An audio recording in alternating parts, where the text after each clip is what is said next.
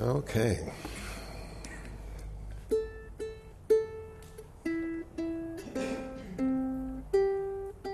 Wow. So I brought my ukulele today because something remarkable happened last night. And sometimes you do like a lot of stuff over a period of months or years, and nothing seems to come of it. And you continue to do it anyway, just because it's become a habit pattern. And so last night I was invited to go to Buena Park, just outside of Anaheim, to a Buddhist center and give a 20-minute talk and play my song, The Five Precepts. And so I had spoken earlier in the day at Leisure World and was a little tired and didn't really want to drive again, but I drove again. And so I had my ukulele and I got up on stage and sang the song and then spoke for a few minutes. And then a remarkable thing happened.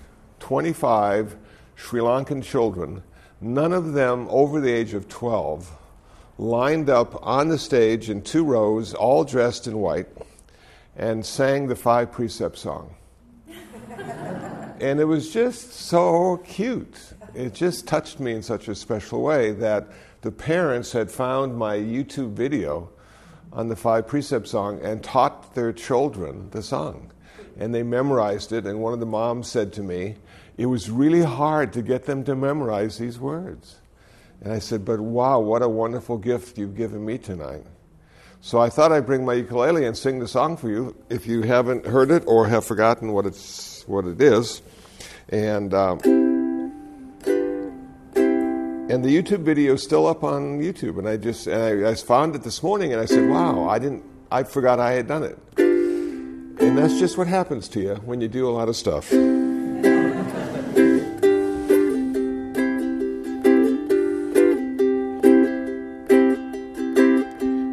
I will practice not to take life. Practice not to take life.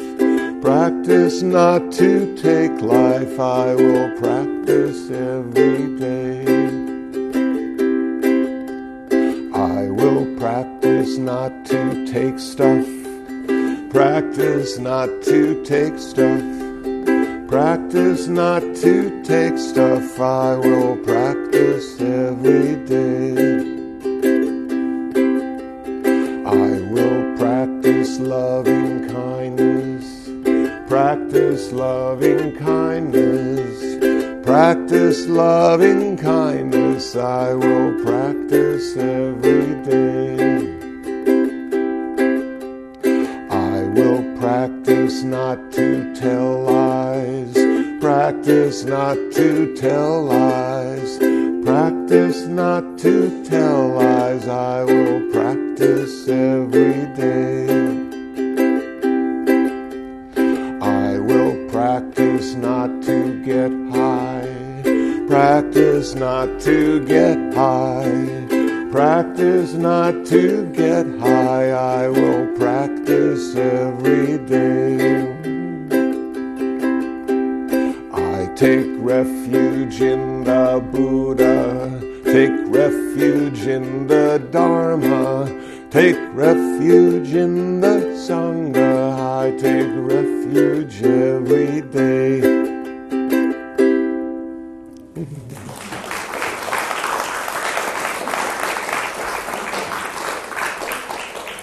So you can imagine my surprise and delight to hear 25 children singing that song, and especially when they said, I practice not to get high. In their little squeaky voices, you know. Most of them not knowing what that even meant, you know. Thursday, I went to a symposium held at Cedars-Sinai Medical Center. And it was about better planning, better care, promoting dignity, reducing suffering at end of life. It was all about dying. We had 2 panels that were there. We had a panel of physicians, and we had a panel of clergy. And each of them had their own specific way of looking at the challenge of dying. dying well. And most of the major hospitals in the LA area were represented. And it was just fascinating to hear their take on it. There's something called advanced care planning. There's a document that we should all fill out, no matter how old or how young we are, because it allows the physicians to know how much they should try to keep us alive. Now, you would think that just staying alive would be an important thing, but sometimes the quality might be more important than the longevity. And their job is just to plug us into the wall, you know. We go in there, a terrible car accident, you know, we're unconscious, they start doing all the stuff they do, they plug us into the wall, they come in and see how we're doing, and then we might die. And if you haven't thought about dying yet, have you said goodbye to everybody you want to say goodbye to? Have you apologized to everybody you need to apologize to before you die? Have you done the couple things that you really wanted to do before you die? People ask me, what would I really like to do before I die? And I said, take a nap. I don't want much. and so it was just fascinating to hear the humanity coming from the physicians on their explanation of, you know, in some cases we really feel we shouldn't keep these people alive. But their family and their friends are saying, don't let them die. Don't let them die. So now we had the clergy. And the clergy, we had a Buddhist, we had a Jew, we had a Catholic, we had a black Christian, we had a Muslim, and we had a white Christian. And the reason I make the distinction is the black Christian was a bishop from South Central. So he had a unique way of talking about end of life and dying. And what I began to notice was each one of these religions have a very specific way of what you should do in order to die well. So the first question was, it is said you can live well, but is it possible to die well? Is there ever a good death? Now the Buddhist, doing what Buddhists do, she reflected and said, well, I don't really like the word good. And then it started. And I thought to myself, wow, what a great way to start this conversation. Because what is good? You know, good is arbitrary, to say the least. It's also by consensus. If enough people think it's good, then it's good. And in having a good death and comparing that to a good life, is there any connection? Does it really matter if you have a good life in order to have a good death? And then I thought to myself, now see, I'm in the audience. I didn't have to speak that day, so I got to listen and eat, which was really nice. And the food was pretty good. So I'm thinking of all the things I would have said. And I've been thinking about those for a couple of days now, because this is like the most important topic we could ever talk about. And rarely are we allowed to discuss it, because it's sort of depressing. It means we're all finite. It means we're not going to be here forever. It means we're all going to have to check out. And nobody really wants to tell us how to do that. They only want to tell us how to live and consume and produce, which is fine. I thought to myself last night as I was driving away from the Vesak celebration, the Buddha's birthday celebration in Buena Park, and I'm on Beach Boulevard and I'm just passing Knott's Berry Farm. And I remember at the celebration, everybody was dressed in white, and there was Buddhist chanting, and there was a sense of celebration. But it wasn't loud. It was a thoughtful celebration. And as I'm driving by Knott's Berry Farm, the roller coasters are going up and down, and people are screaming and yelling. And I'm thinking, what a contrast between these people just a few blocks away who are thinking about life and death and the Buddha's birth, and then these people who are screaming as they have fun. And then I had to get on the freeway and concentrate on that. And so So I think in order to have a good death, we need to figure out what doesn't die. Okay. And if we have something that doesn't die, then that we should really focus on that during our life, because that will be important as it migrates to the next life. And you might say, well, the Buddha really never said we had a soul, and the Buddha never really said we had a self, and the Buddha never said we had this or that. But the Buddha did say the one thing that migrates from lifetime to lifetime is our karma. So the thing that doesn't die is our karma. And that should be the most important thing in our life, because it's the only thing that lives after we do. Then we have to figure out what karma is.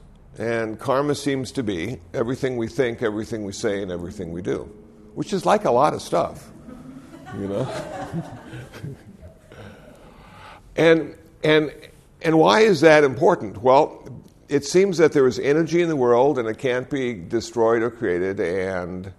And so what we're doing as Buddhists is we're acting as karma transformers. And we take this sort of raw energy that has no value, and we think and we speak and we act, and we are transforming that energy and giving it an ethical or moral value. So we could say we have skillful speech if it doesn't have false speech, malicious speech, harsh speech, gossip, or idle chatter connected to it. We could say our actions can be skillful if we're not killing, stealing, or involving ourselves in sexual misconduct. We could say our thoughts are being skillful if we're not thinking about greed, hatred, and delusion. And so, wow, that's like a lot of stuff. How do you keep track of all that? And the Buddhist would say, well, perhaps while you're alive, what you need to do is take the 5 precepts, like these little children were reciting last night in this song, that the 5 precepts allow us to change our speech karma and our action karma. It allows us to change it because it allows us to think about it. So, are we telling lies? Are we killing? Are we taking what is not ours? Are we practicing loving kindness, which children do? And are we getting high?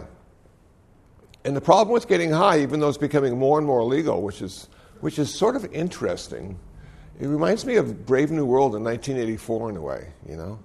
Like, yeah, let's keep them high and keep them working, you know? And they'll be so tired when they get home, they won't have the time to think about anything else. And then we got a bunch of meditators who said, well, I'm not going to get high. I'm just going to sit here quietly like a frog on a rock and reflect on the meaning of life, which turns out to be math. I don't know if you knew that or not. But I posted that on Facebook today, that a student in a classroom asked her teacher, what is the meaning of life? And he said, math. And then it says, if you take the letters in math and see how many numbers, like A would be 1 and 2 would be B and the word math comes out to 42, which of course is the meaning of life in Hitchhiker's Guide to blah, blah, blah. So see, it all makes perfect sense. I love this stuff. So here we are, and now we're Buddhists, and we've decided to take the 5 precepts because we realize the one thing that will live after we die is our karma, and we want to have a good death. Okay, so that gets us started. But then we find out about meditation, and we find out that meditation is designed to literally transform the way you think and experience the world. And if you are at all attached to anything as you're dying, you're going to suffer, and it won't be a good death. You have to be really slippery to get out of this life without suffering. Now, Ram Dass talked a lot about being in somebody training, that between 0 and 30, we're all in somebody training. We're educating ourselves, we're getting career experience, we're finding partners, we're having families, we're going into debt, we're doing all the things we're supposed to do. And then in 30 or 40s, you start to look around and you say, I just don't feel happy all the time. This isn't as satisfying as I thought it was going to be when I started my journey to become somebody because I was told consistently that if I did what I was supposed to do, I would be ultimately happy most of the time. And it turns out I'm not. So maybe being somebody isn't the answer. Maybe being nobody is the answer. So then you go into nobody training and you find places like Against the Stream and you go there and they say, why are you here? And you say, I want to be nobody. They join us. There's a lot of nobodies here. And I thought to myself, it's just ironic that every day somebody dies and nobody dies well. Okay, 1, 2, 3, done. And so to be nobody is to die well. So how do you get past being attached to all the things you love and like in this life of ours? Well, you meditate. And the first time you meditate, it's, at least for me, speaking personally, it was excruciating. I didn't like it at all. Because I became aware of how unsatisfactory my body was. I had gone to the gym for a number of years. I had worked out. I had overeaten to bulk up, thinking being big was a good thing. Now I'm trying to get small and thinking that's a good thing. Maybe just being is a good thing. And my knees hurt and my back hurt, and it was just uncomfortable. And then after a couple years of training the body to sit quietly, then I became aware of my mind, which was really uncomfortable too, because it was super critical about everything I was doing. It would say to me, why are you here? Why are you sitting quietly? There's a lot of stuff you could be doing. You haven't done your laundry in 2 weeks. Come on. And there I would sit, trying to figure out why it was important to do that. But what I was doing in a very real way for those 5, 10, 15 minutes that I was meditating, I was practicing on letting everything go for 15 minutes. All the things I needed to do, all the things I should do, all the people I thought I was or had been, I was able to, in a small first step kind of way, let go of that. Let go of everything for 15 minutes. And then eventually you let go of everything for 20 minutes, and then 30 minutes, and then 50 minutes. And now we have a number of people who are on retreat over the weekend who are trying to let go of everything for a weekend, which is really hard to let go of everything for a weekend. So can you imagine how hard it is to let go of everything forever? Almost impossible. And then, if you figure out you can perhaps let go of everything forever, you have a bunch of people left behind who don't want to let go, who don't want you to leave, who really appreciate the fact that you were here in life, in their life. So you could see dying can be a really difficult proposition. Number one, you got the medical profession that doesn't want you to die because they're paid to keep you alive. Number two, friends and family don't want you to die because they like you or love you. And number three, you may not want to die. You may not think it's time. You may think you have a couple more things to do. I thought about that a lot. What do I want to do? And it's not like a bucket list, but it's like, okay, what do I need to do? Well, I got one more book I want to read. And why would anybody want to read a book if they're going to die?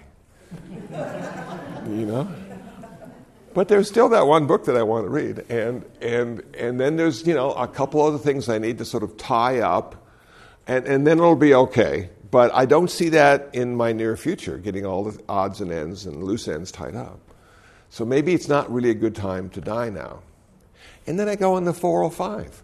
What am I thinking? If I wanted to stay alive, I shouldn't be on the 405.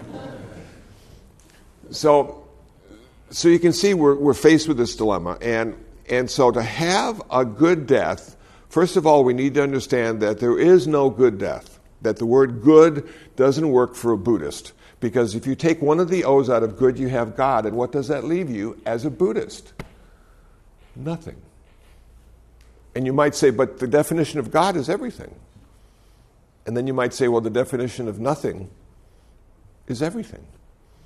And you can define fullness and emptiness with the same definition, which just trips me out. But I don't see the next life as being, hills covered with wavy grass and harp playing and clouds in the sky. Because I don't know anybody who's alive who would want to go there right now. It would be pretty boring. So why would you want to go there after you die?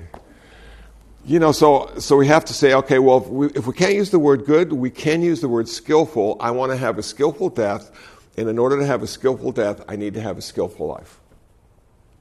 And some of the skills I'm learning through Buddhism is that in order to live in harmony with others, I need to practice the 5 precepts. It's about living together. Now, I was talking to Holly earlier, and she said, I don't like to put the chairs too close together in this room, because there's something about Buddhists sitting really close together that just creeps me out. That we're sort of like a bunch of cats. We sit alone together. We all have our own specific, unique practice, and yet we come to share with others what our practice is, knowing they'll never do our practice because they're doing their practice. But it's our community, and we don't have to be shoulder to shoulder to realize we're all interconnected and interdependent on each other all the time anyway. I just wanted to say that. So here we are, and now we've taken the 5 precepts, and now we're starting to meditate, and now we start to see, okay, I need to practice letting go of stuff. And when I say letting go, it's practice of not being attached to the stuff that's in my life. It's not that you don't have stuff, and it's not that you don't use stuff, but you never own stuff. Last time I went to get cat food at Food for Less, they say, how many cats do you own? I said, I don't own even 1 cat. Well, why are you buying cat food? I said, well, I care for 8 cats. But you never own a cat. And then she looked at me, and then I stopped talking because she knew I was crazy, So it's not like we don't have stuff, and it's not like we don't use stuff. It's like we don't own stuff. So now I'm going to practice not using my stuff for 15 minutes. Okay. In samatha meditation, tranquility meditation, there is a way to get to a place where you don't have past and future. So we can practice letting go of past and future, which is really cool, because that's the one thing we don't want to let go of when we die. We have all those memories we sort of like to think about. We have all that future ahead of us that we like to think about as well. But neither of those things exist in any real way. It's just mind thinking. So if you have samatha meditation and have an object of meditation, for instance, your breath going out and in, and you focus and concentrate long enough and come to a single pointed state of mind on the sensation of breath, what will happen is you'll start to come into the present moment experience of your life. In order to be in the present moment experience of your life, you have to let go of past and future. It literally does fall away. And all you have now is the sensation of breath. Sensation of breath, which is always happening right now, because every sensation we're aware of is always happening right now. So we have no past and future. And it's really pleasant. If you're having a bad day or are fearful about an event that's coming up in the future, to get into that little present moment space of your life is like a little refuge. You can just take a big breath, and you don't have any past or future, and you don't have fear and anxiety or regret, and it's just really nice. The problem is we can't stay there very long because we have things to do and places to go, which requires us to have a past and a future. But while we're there, it's so peaceful. Now, the next thing that can happen if you keep concentrating and really working hard on your object of meditation is that you can let go of your body. Now, you really don't ever let go of your body. It's our vehicle. We can't just say, I'm not going to use it anymore. But what we can get rid of is our body image map, which is in our mind, which was placed there long, long ago when we kept running into walls. So we were little guys and gals, and we would just start running and run into a wall and fall backwards. And our parents would say, no, no, no, you can't run into a wall. And then we started to realize there was a place that ended my body and a place that began the world. And those two things could never come together again. We were now separate from the world. We needed to be, because we kept running into walls. It gives you a sense of dis-ease to be separate from the world. But we need that because the world is such a complicated place. We need to be able to be separate from it so we can use the world to our advantage. We need to be able to use the door to exit and enter. If we are one with the door, we never leave. Okay. Then our parents decided it'd be good for us to talk. And I don't know why they would ever think that. But they started giving us words and pointing at different objects in the house. And finally we figured out if we said this sound, chair, and pointed at the object that didn't look like a chair, because the chair is just a sound and the form is just a form. And yet we put those two things together, and our parents were so happy. They were just amazed that we could look at something and call it something as if we understood. And they kept giving us more words and more things, and pretty soon we were separate in even more ways from the world around us because of our vocabulary. And if we have 50, 60,000 words, we're separate in 50, 60,000 different ways. You don't think that's going to trip you out once in a while? To be so separate from everything? Because you have to be able to use those things, and in order to use them, you have to be separate. And then they taught us math. And math allowed us to be separate in a really cool way, because it was abstract. You could have 2 oranges and 2 apples and still have 4. Whoa! Isn't that neat? So we kept getting more and more separate and more separate. And now we decided we want to go into nobody training, and we started meditating, and we sat down and we lost our past and future one time. You go, whoa, cool, oh yeah. And then one time you sat down and you lost your body image. That you no longer were separate from the world around you. And it was like the cosmos embraced you. Welcome home, son or daughter. Good to see you again. And in that moment of not having a body, being connected to the cosmos, the world around us, there was a sense of joy and happiness and peace that came from deep within. That we had come home, really come home. And then the gong rang, and everything became separate again.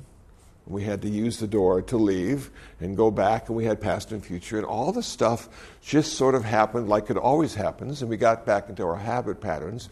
But then the next Wednesday or Tuesday, we went back to the meditation center, and we started to meditate, and we lost past and future again, and we lost the idea of body again. And so as we got deeper and deeper into our meditation practice, now we get to a place where we're not even aware of the sensation of breath, but we're aware of the representation of the sensation of breath, which is in our consciousness. And in some of the ancient Buddhist texts, it has been described as cotton or lava or flowing water, more of a symbolism, if you will, of what that breath is, that fixed identifiable breath. We have now come to the internal reality that has always been there. Always been there. We've never been without it, but we've been so used to looking outside and naming everything and using everything that we forgot that existed. And back in the 60s, some of you probably remember, there was a whole bunch of pioneers using LSD. You know? And they would just like jettison themselves off into this subconscious reality. And some would like really freak out. Some would really enjoy it. Some could hardly wait to get back there. But they were just going to a place that was always there and always available to us. And finally, through meditation practice, we realized we didn't have to use a chemical platform to get there. That simply watching your breath could take you right there. And you could see the archetypes of your own consciousness, as Carl Jung might say. You could find your archetypes. Wow, cool. Now, do you think that might have something to do with the way you die? That in practicing meditation and going into these deep states of concentration and going into these deep levels of consciousness and subconsciousness, we're becoming familiar with the death process. So we don't have to freak out when all of a sudden lights appear. And we don't have to freak out if there's no tunnel and people waving at us. You know, it's just like we're now going to go into our meditation. And off we go. Does our consciousness die ever, really? Well, in some forms of Buddhism, you'd have to say it might migrate as well. But do we, as individuals, looking the way we do we migrate? And I would have to say, absolutely not. If you're planning on meeting your relatives and friends someplace, and you're a Buddhist, you're not going to recognize them. But it's okay, maybe we don't need to. Maybe being with them 50 years is enough. So why would I say that? Well, look at yourself when you were 5, and look at yourself when you were 10, and look at yourself when you were 15 or 20, and look at yourself today, and there might be some resemblance, but it would be hard to pick yourself out of a crowd if somehow the 5-year-old person you used to be ended up in a crowd. So what would give us the idea that we could identify ourselves 100 years, 1,000 years in the future? We're always changing, physically and mentally. And the person that walked through that door today is not going to be the person who leaves. That person died when they came in. And somebody else was reborn because of a variety of experiences that happened in the present moment. So you know more or less than you did when you came in. You can't possibly be the same person, you know? And if you get to be my age, you might notice a new wrinkle just surfaces in an hour. And you go, whoa, look at that. What happened to the old guy who didn't have any wrinkles? Now it's just the old guy that has them. So you just look at yourself and you go, yeah, I am constantly in a process of changing. And never for the good. My own way of looking at it. And pretty soon I'll be at a place where it's hard to see, hard to hear, and hard to talk. And I may not have much to say. And you go, whoa, okay. But how about the guy that's on YouTube? Where did he go? Well, he died. He's always dying. So all those people you used to be, they're all dead. You need to have a memorial service for them once in a while. Honor their being there, happy they showed up, sad that they went. But now somebody else has taken their place, and somebody else will take their place. It's just a giant relay race. And we all have our own legs to run, and then we hand off the baton to the next person and hope they do just as well as we do. And in most cases, they do better because they've had more experience and they have a deeper understanding about what needs to be done. So we shouldn't be sad that we can't make the whole journey. We just have to focus on our leg of the run and hand off that baton and not be attached. Not be attached to how it used to be or how it should be or how it could be, but just to simply be aware of how it is. And it takes a lot of practice sitting on the cushion to understand the complex change and flux that occurs in every moment of our life. And as soon as we close our hand and say, I don't want to change anymore because I really like the person I am right now, we suffer. We try to make it rigid. We try to make it unchanging. But if we can open our hand again and say, yeah, I like this person, I like this person, I like this person, because they're always new. Cool. Less suffering, ultimately no suffering. So perhaps for a Buddhist to have a good death, we have no suffering. Palliative care is designed to get rid of the pain. Buddhism is designed to get rid of the suffering. Both those two working together would allow us to transition into our next lifetime. So when a Buddhist says, I'm going to die, it's not like you're not going to exist anymore. You're just going to exist in a different way, the same way you've existed differently during your whole life. You've never been the same person very long, even though we have the illusion we have been or are. So now I have to die so I can live again. And rather than have it, wow, what's going to happen? Now you've taken the precepts, you've been practicing meditation, you've been practicing on having a skillful life, you have been building your merit account. Merit is a good thing. I know it sounds like a businessman's kind of Buddhism. But every time you do something really good, you get merit. And every time you're a jerk, you get demerit. And so, how is your account doing today? More? Less? Then, the Buddhist secret into really having a supersized karma account is to give away all your good merit to people that need it. And in doing that, you get twice as much in return. How cool is that? The simple practice of generosity allows you to have twofold in return. And it's true. And you can test it out. Just start giving stuff away. Not the really important stuff. I'm talking about quarters or dollars. Just start small. Leave change behind in a vending machine.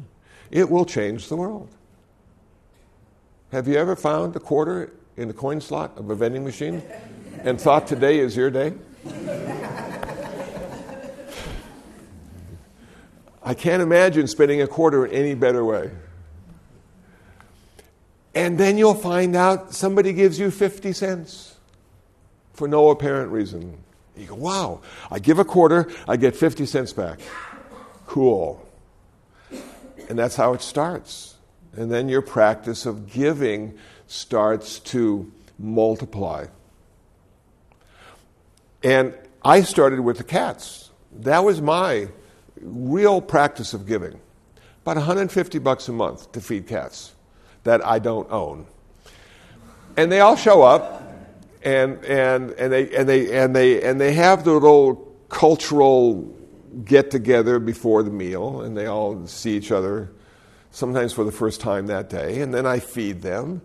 And then they go to each other's plate to see who got the best, just the way it sort of works.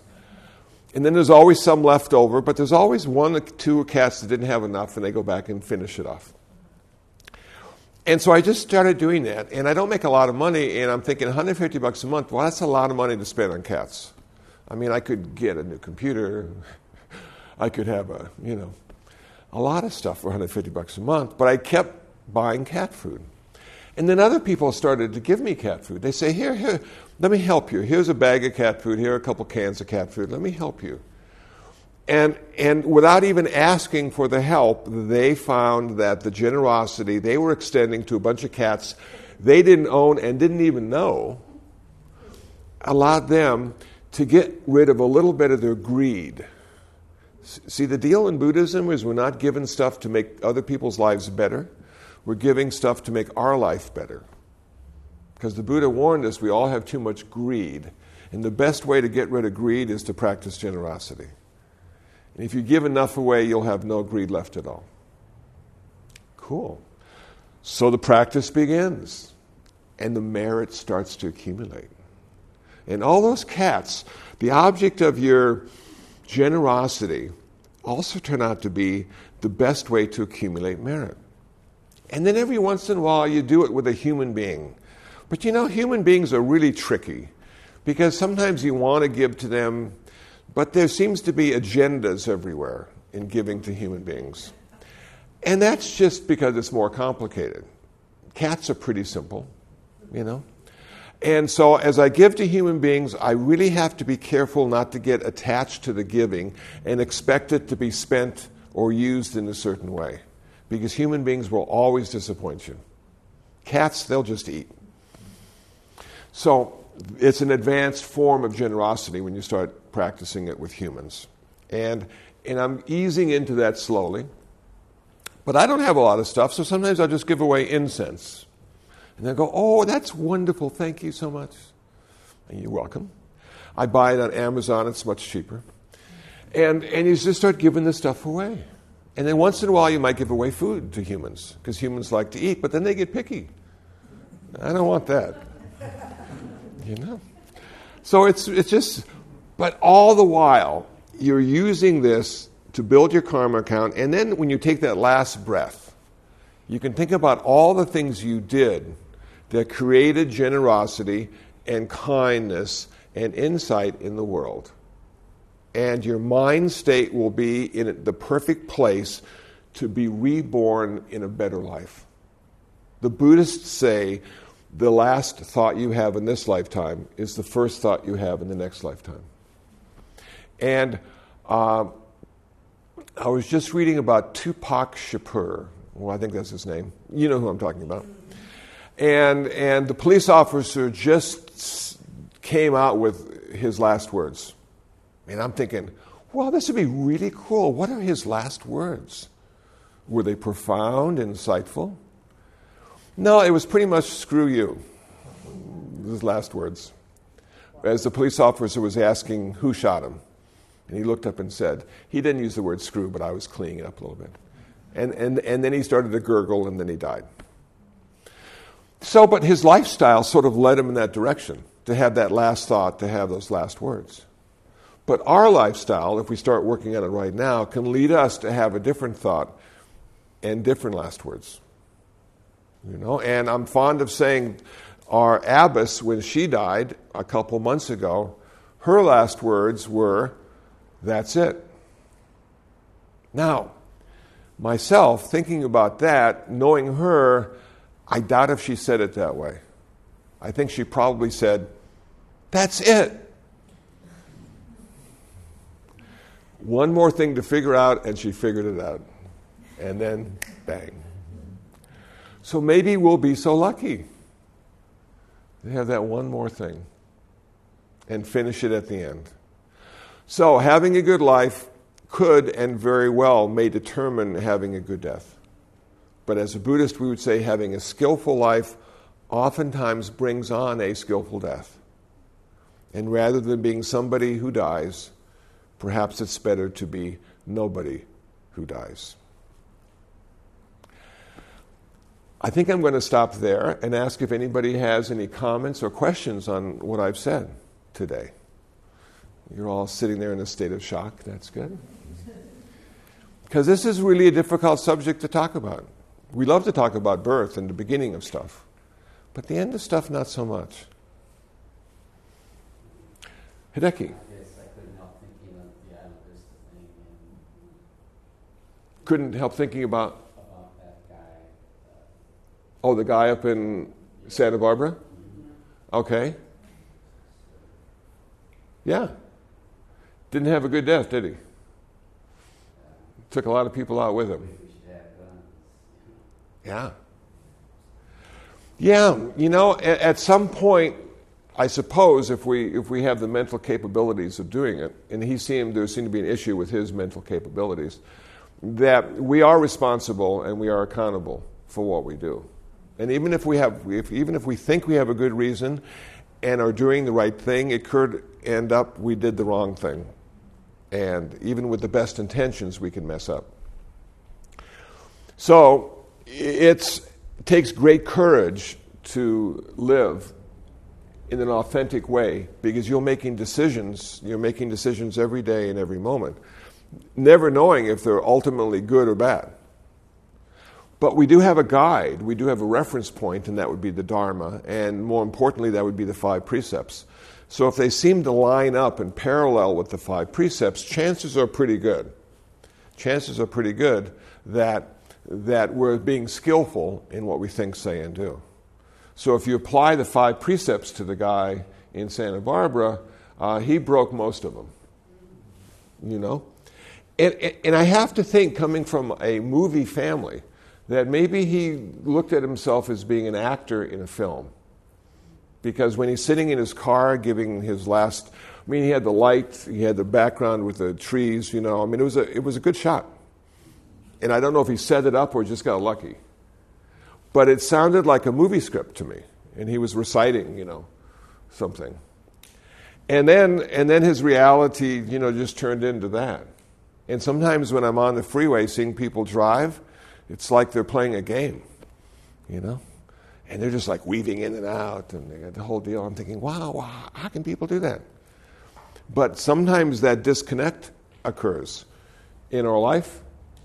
And that's what's sort of nice about meditation. If you do it on a daily basis, you get to reconnect with yourself every day and check in and see how you're doing and seeing how the precepts are working for you.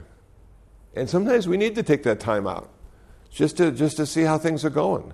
Because we can get so involved in going here and doing this and doing that and looking forward to this that we forget there's more to life than news, weather, and sports.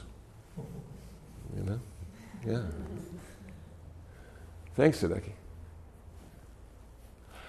Yeah, Phil.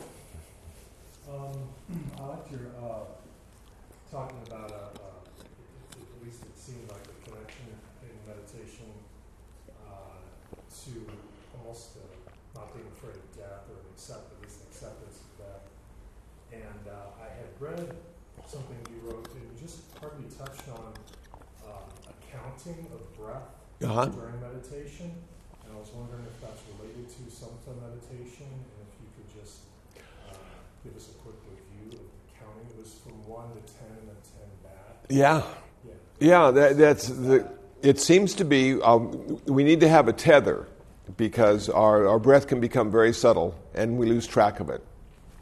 So the tether or the rope that we would tie to the sensation of breath would be counting, would be a concept.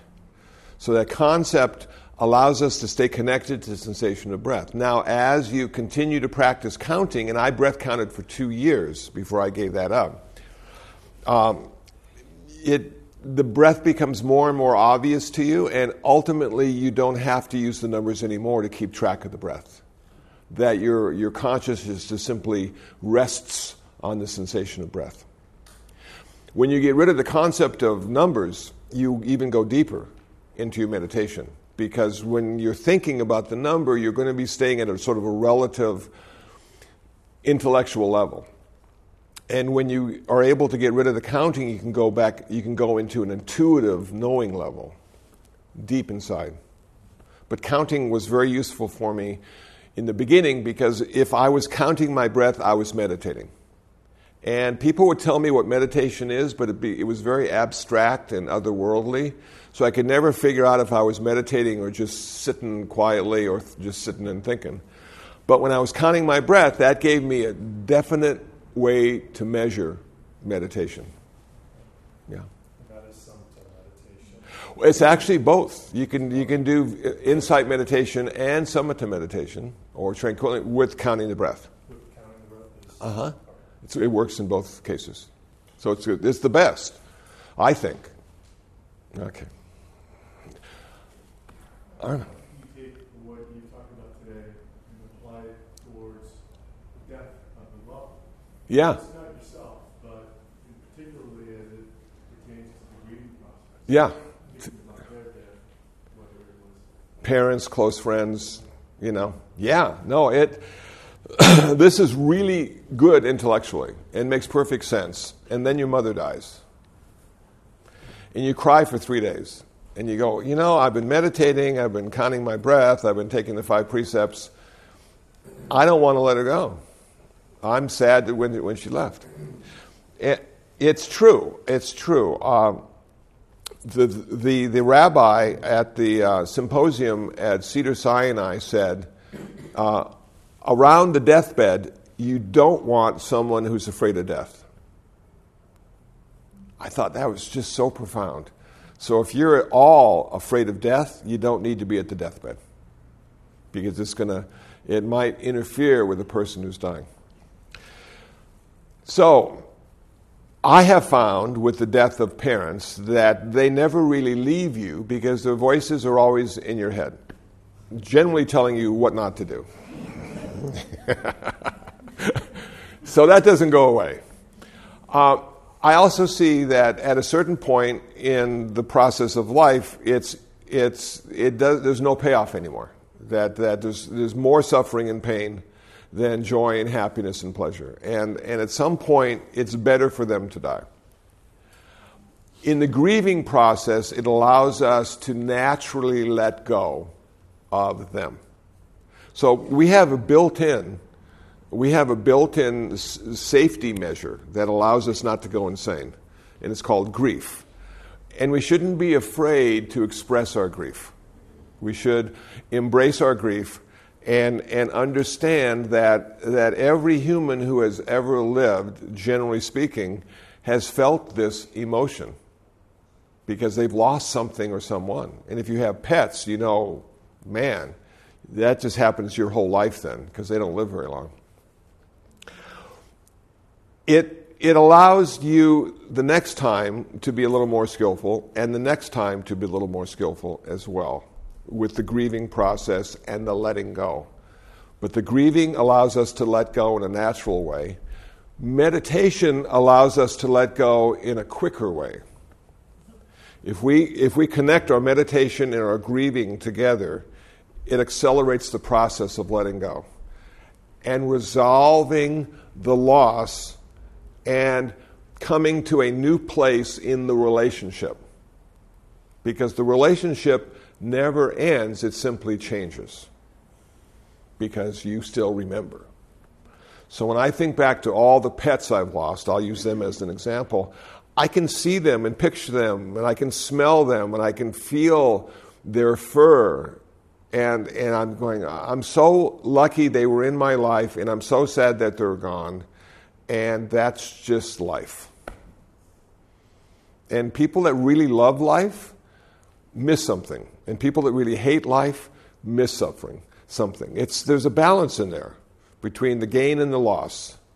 You know? And when you find that place of balance, it brings you to a state of equanimity. Not indifference, but equanimity. A state of clarity, but also tempered with kindness. And so it's in one way it's a gift, but it's a difficult gift to accept. Thanks for the question. Thanks, Sarah. Hi. Back to the breathing. Breathing. If you don't mind. So on a daily basis, off the mat, should one practice breathing all the time? I can come back to it if I'm in a stressful situation. You know, if something's happening, I'm like, oh, I'm getting het up, and then I'll be like, okay, breathe, and I can bring myself back. Mm-hmm. But walking down the street, going to the market, are you breathing? Are you concentrating on that all the time? Are you in that mindful moment? No. Speaking personally, no, I am not. I become aware of my breath at certain times during the day. But generally speaking, I've got other stuff to do. And and so it might interfere. It might interfere with what I need to do.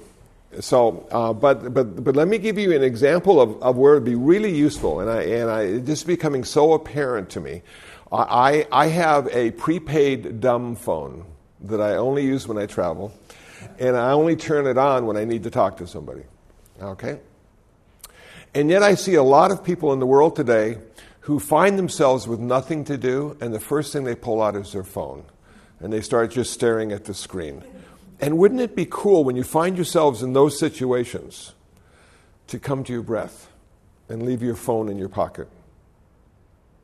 It would satisfy the same need to do something, but it would keep you in the present moment rather than taking you out into la-la land. I had my car worked on a couple weeks ago, and they said it was going to take a couple hours, and it took 5 hours, which is really a long time to wait. And so I thought to myself, well, I'll just wait. You want to go someplace? No, I'll just wait. So they had a little table outside with a little chair, and I sat in the chair at the table for 5 hours. Yeah, and this one guy comes up and says, "You've been here a really long time. Why?" I said, "I'm practicing." And he thought I was nuts, and he left. But during those 5 hours, I had a chance to think about a lot of stuff I had put off. Now, it might sound funny, but Bob Dylan said something similar to that. He was sitting at a table all alone, and somebody came up and said, "You mind if I talk to you?" And he said, "No, I'm busy." And the fellow said, "What are you busy doing?" He says, "I'm busy thinking." And so I had 5 hours to think, uninterrupted, besides a few fellows wondering why I was still there. And I thought to myself, well, this is really a wonderful opportunity. I'm not going to call anybody. I thought about going to a movie, but there weren't any good movies I wanted to see. So I just sat. So we can use the counting of breath to occupy time in a very special way, to bring ourselves to the present moment experience of our life, to bring ourselves to our critical thinking that never stops. Well, what am I thinking about now? How do I feel now? Am I angry because it's taking so long? Am I grateful because I have so much time with nothing to do? That kind of stuff. So I don't watch my breath all the time, but I use it, hopefully, in a skillful way. Thank you. Hi, Sarah. Hello. Really very inspiring, wonderful talk today. Thank you. Thank you. I found myself thinking about, as you say, the contrast, which is birth, and I think about how much thought and preparation and consideration and meditation I put on the children that I gave birth to, and how I wanted it to be, and who I wanted with me, and all of these things. And it was very, very lovely. I mean, you make all these preparations, then you let it go and let whatever happened happen. But wouldn't it be so nice, I think, for myself to put that same consideration and preparation, just, mentally, emotionally, into my own death? I just think that would be a really very, not only good for me, but good for the people around me.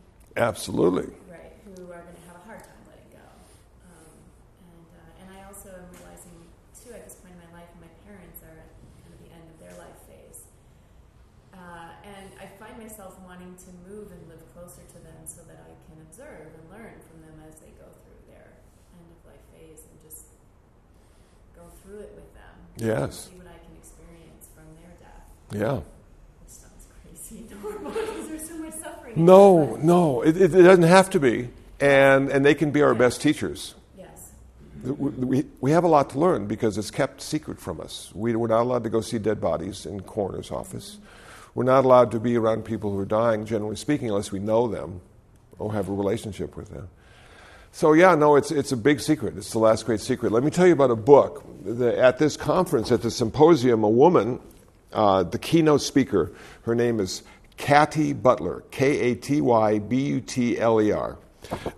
She wrote a book, and the book is called "Knocking on Heaven's Door: The Path to a Better Way of Death."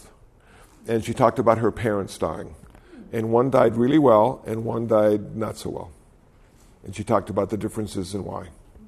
Yeah, and she does it in a very skillful, heartfelt way. Excellent speaker. I bought the book. I found a Kindle version, Amazon.com, $2.99. I'm always in for a bargain, And it is really written well. So it's rare to find somebody who writes that can speak too. And she does both well. So, yeah. So Katy Butler, I can recommend that. That might help you with your parents and then help you with yourself as well. Yeah. I'm reading it too. Thank you. So our time has come to an end. It went by fast for me. Hopefully it went by fast for you. A quick loving kindness meditation, and enjoy your weekend. I don't know if barbecue is in your future, but I might be going vegan. Okay, here.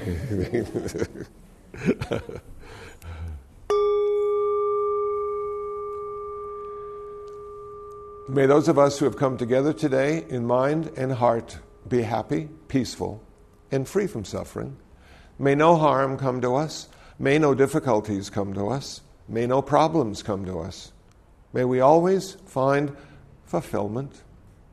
May we also have patience, courage, understanding, and determination to meet and overcome the inevitable difficulties, problems, and failures in life. May the suffering ones be suffering free, the fear-struck fearless be. May the grieving shed all grief. May the sick find health, relief.